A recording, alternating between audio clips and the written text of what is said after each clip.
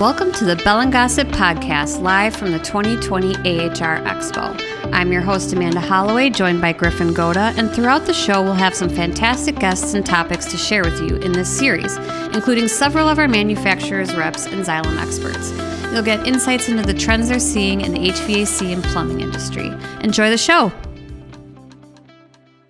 Hi, I'm joined with Ed Smiley. He is with Xylem and manages the wholesale market for our commercial buildings services sector. Why don't you start off by just introducing yourself and giving us a little bit of background and what you do with Xylem? Sure. So my name is Ed Smiley. I'm the Director of Sales for what we'll likely call the residential building services market. In the past, I think it's been more identified as the wholesale market. However, as time goes on and we get a lot more specific around our strategies and actions and activities, it's really more than just the wholesale side itself, but wholesale is a very important piece of what we plan to do. A little background on myself, if you will. I've been in the industry for about 27 years. I think I first started to learn about pumps and pumping systems in 1993, fresh out of college, and had my first role as a sales engineer / R&D guy / parts expediter, small company role, and all types of things, and got my exposure to pumps when I was trying to find a solution to a problem that we had with a particular design of a product. And at that time, I would never have guessed that it would have led into a career in the pump industry, but 27 years later, here we are today, and it's been great so far. Fantastic. And can you give us a little bit of an overview of the wholesale market in residential and commercial buildings? Sure. These are interesting times for the industry in itself. The wholesaler has played a really important role in a lot of geographies in the way that business is transacted. For instance, it's been very common for wholesalers to take a leading role in gathering orders from contractors and supplying contracts for large buildings. So they would gather the orders for pipes, for fittings, for pumps, for ancillary items, and the contractor would buy all of their products through the wholesale channel. And we would often sell a lot of products through the wholesale channel. As time has gotten a little longer, we've needed to be a lot more competitive, and I say we, manufacturers and suppliers. Mm-hmm. And so the wholesaler's role really has changed a little bit from that perspective. And there are a lot of other external factors that maybe we'll touch on later with regard to the proliferation of internet sales and how people are fulfilling their orders today. But the wholesaler still plays a really critical role in supplying products to contractors and occasionally end customers in our industry. Fantastic. And are there any differences between the U.S. wholesale market and the wholesale market in Canada? They basically serve about the same purpose. I think you might find more national wholesalers with a bigger role to play in the Canadian market, because the Canadian market is about 15% size-wise of the U.S. market. So might be a number of bigger players, but certainly smaller geographies that they deal with. Here in the U.S., you can find a lot of regional wholesalers who are very strong, for instance, in the Northeast or perhaps the Southeast, with other wholesalers maybe being a little bit bigger on the West but not having a big East Coast presence.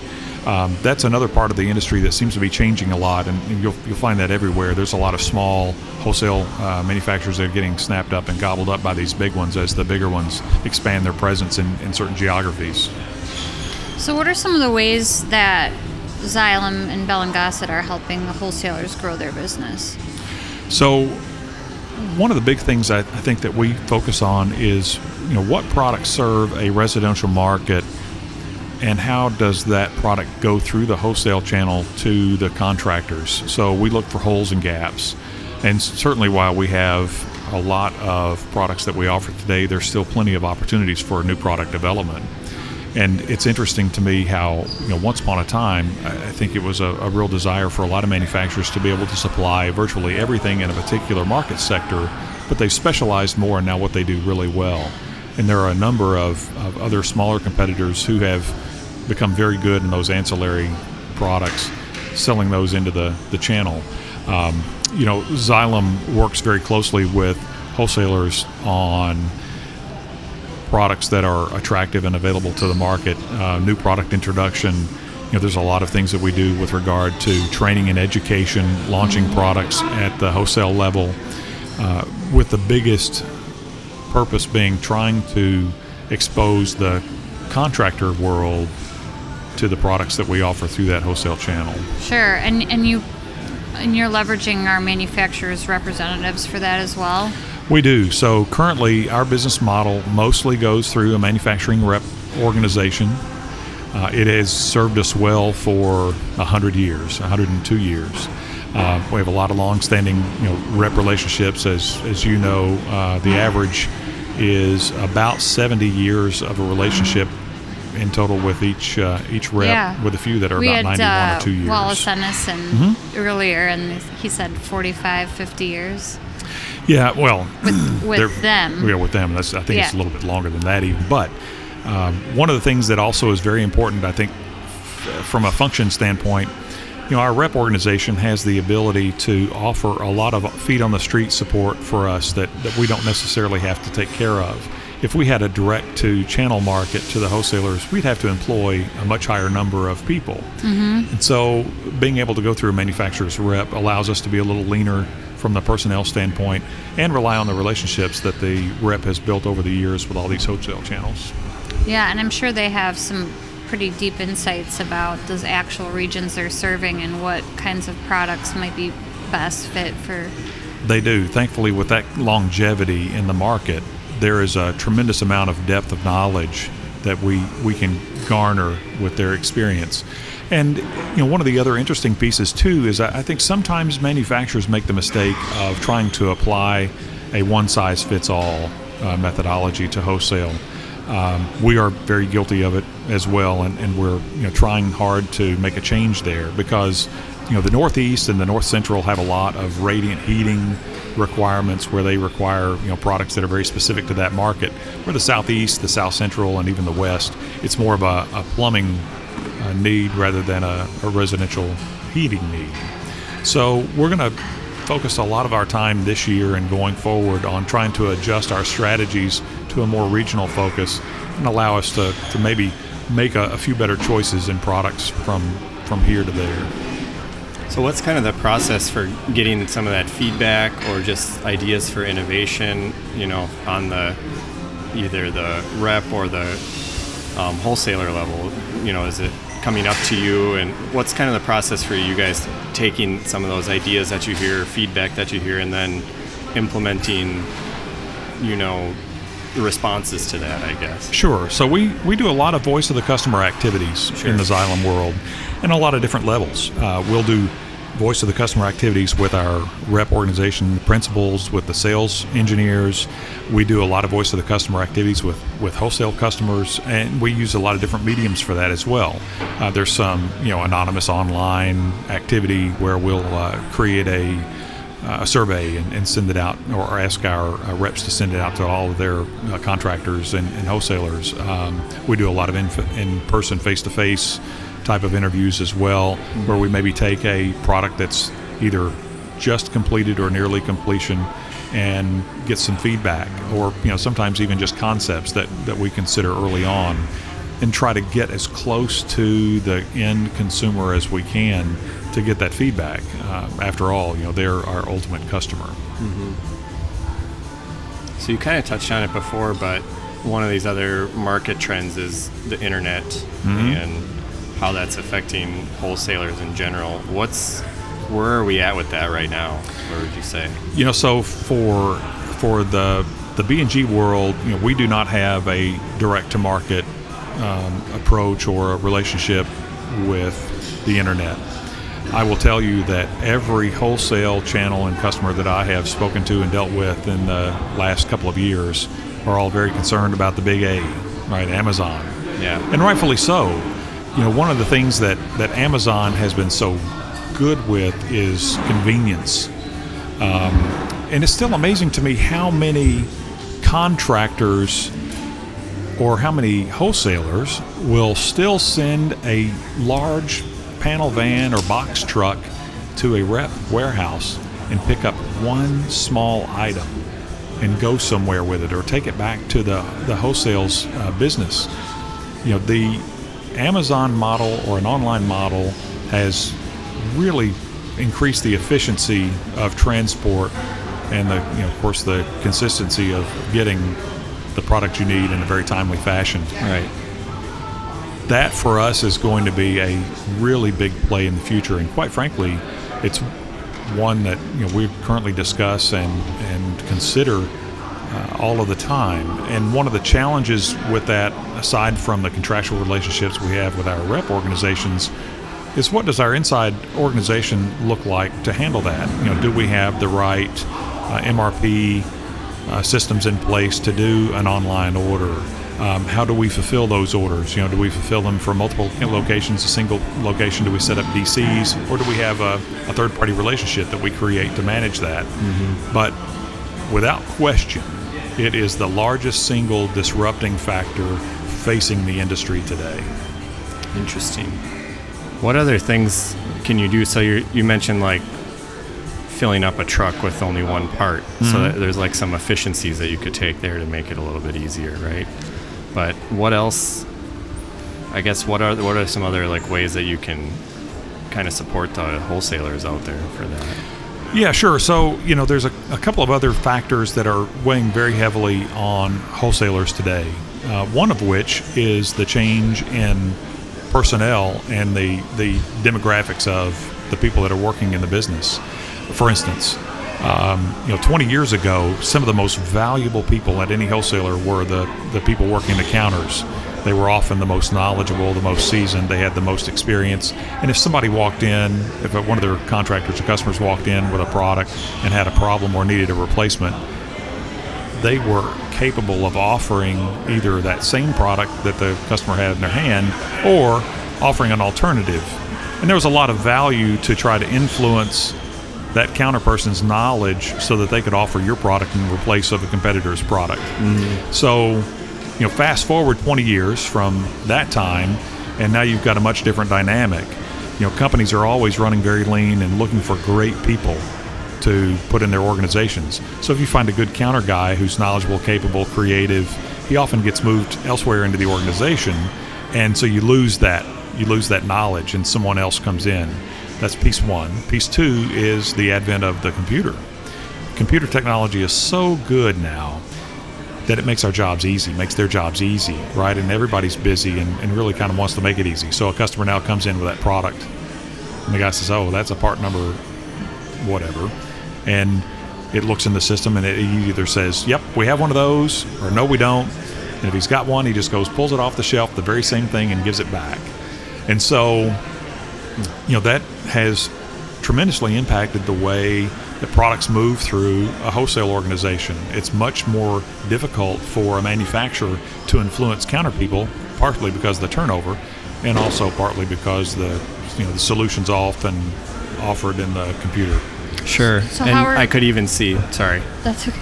I could even see some of that expertise that the counter person had that had been relied on being kind of siphoned off by the internet if people are just kind of searching online reviews, random websites or whatever. Yep. That counter person's expertise and knowledge isn't always relied on as much as it had been in the past, maybe. That's right. Yeah. That's exactly right. And we're still at a kind of an odd place, I think, from an online fulfillment standpoint. Mm-hmm. Generationally, people of my generation are probably a little more likely to try to tackle something if it's easy, like replacing a circulator pump on a boiler. If it's not sweated in, you might find somebody willing to take a few bolts out and replace a product and re-engineer it or rewire it, I should say, I guess. Where you've got younger people now who are just so in tune with getting things done, they will get YouTube and look at a video. If it looks a little sophisticated for them, they'll just call somebody. So it's changing. That particular segment is changing in how the internet is used and what people are doing with it. But it's not going to listen. How are we addressing these factors? I mean, how are we setting our reps up to help them? How are we? So one of the things I think that we could probably do a much better job with is getting our our business more entrained in the world of Instagram, LinkedIn, Facebook. Just for instance, 2 days ago, I, out of curiosity, looked at one of our competitors' Facebook page. How many followers did they have versus how many we had? And unfortunately, it was a 4-to-1 and not in our favor. So content is a big deal. As you know, the more content you have, the more hits you have, the more searches you become a part of. So I think we should probably do a much better job across the board of just making ourselves more available on those platforms as the younger people look to that as a source of information. Mm-hmm. Yeah. A lot of our reps are kind of in the same boat. Some of them have a LinkedIn page, or some of them have a e-order area of their business that their customers can use, but still very traditional in our transactional activities. So that's an area for improvement. Now, the question you ask about what are we doing about it, we have a number of ongoing internal discussions that I will just keep to myself at this point. Early stages. Yes. But yeah, I mean, we see that too with the difference between just having a presence online because you know that you should have one versus really taking advantage of it. Yeah, I mean, I head up a social media for some of our brands here, and including Bell & Gossett, and one of the interesting things that I'm realizing is that regardless of how many people you have following your page, whether that's Facebook or LinkedIn or what have you, it's really becoming more of a pay-to-play space.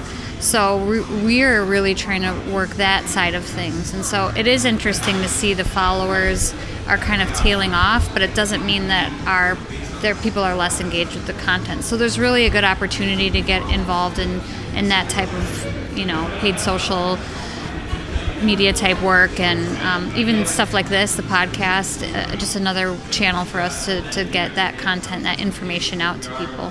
Yeah, and another one I failed to mention was YouTube. YouTube's become the how do you do this or do it yourself life exactly. of people who have a little bit of mechanical skill and aptitude, or people who are looking to learn. So it's another great one, and developing content for a space like that also still is just so important to us going forward. Mm-hmm. And I know we're working on that as a business, and we shouldn't forget that Bell & Gossett has had the Little Red Schoolhouse, and I think the first class was 1956, so it's been a long time. And at one point, we were known to have trained the industry. That was what we've known for. And there's still a number of engineers that are working in various offices who went to the Little Red Schoolhouse at one time or another physically to attend those schools and get the training.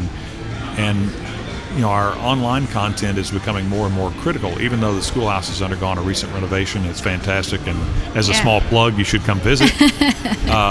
It's still going to be really important to continue that educational resource that's available anytime that the user is interested. Yeah, for sure. I mean, you're right. People are probably going to be looking on YouTube more for general how-to or maintenance things, but you still kind of want that information to come from an expert so that they're doing the job right, and kind of influencing that as much as you can.